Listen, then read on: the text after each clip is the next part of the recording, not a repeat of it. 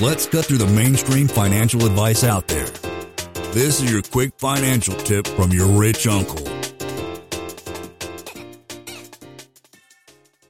Why do rich people bother running a business or investing in real estate when they can live off passively in index fund/stock market? So I think the reason why I'm not a big fan of index funds or stock market and why I personally don't invest in that stuff is that it's retail investments just don't have as high returns.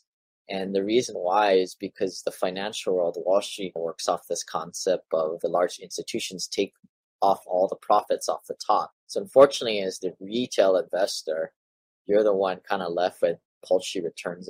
So by investing in real estate on your own or more directly aligned with the sponsor or the operator, you're able to, the middleman, make a higher return. And so getting back to the question, why do the rich people bother doing this stuff when they can just do an index fund? I think rich people, depends what you define as rich, right? If you have under a couple million, few $1 million net worth, I don't think you can go to the retail type of marketable securities and get the returns you're looking for to grow your net worth to over a few $1 million.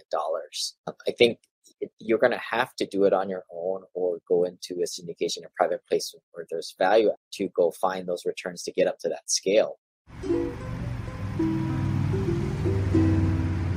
Lane is not a lawyer, CPA, but the dude did quit his engineering job and now owns thousands of rental properties.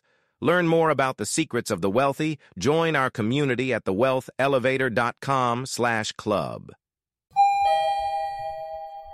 And if you're looking for a longer form podcast, also subscribe to the Wealth Elevator podcast.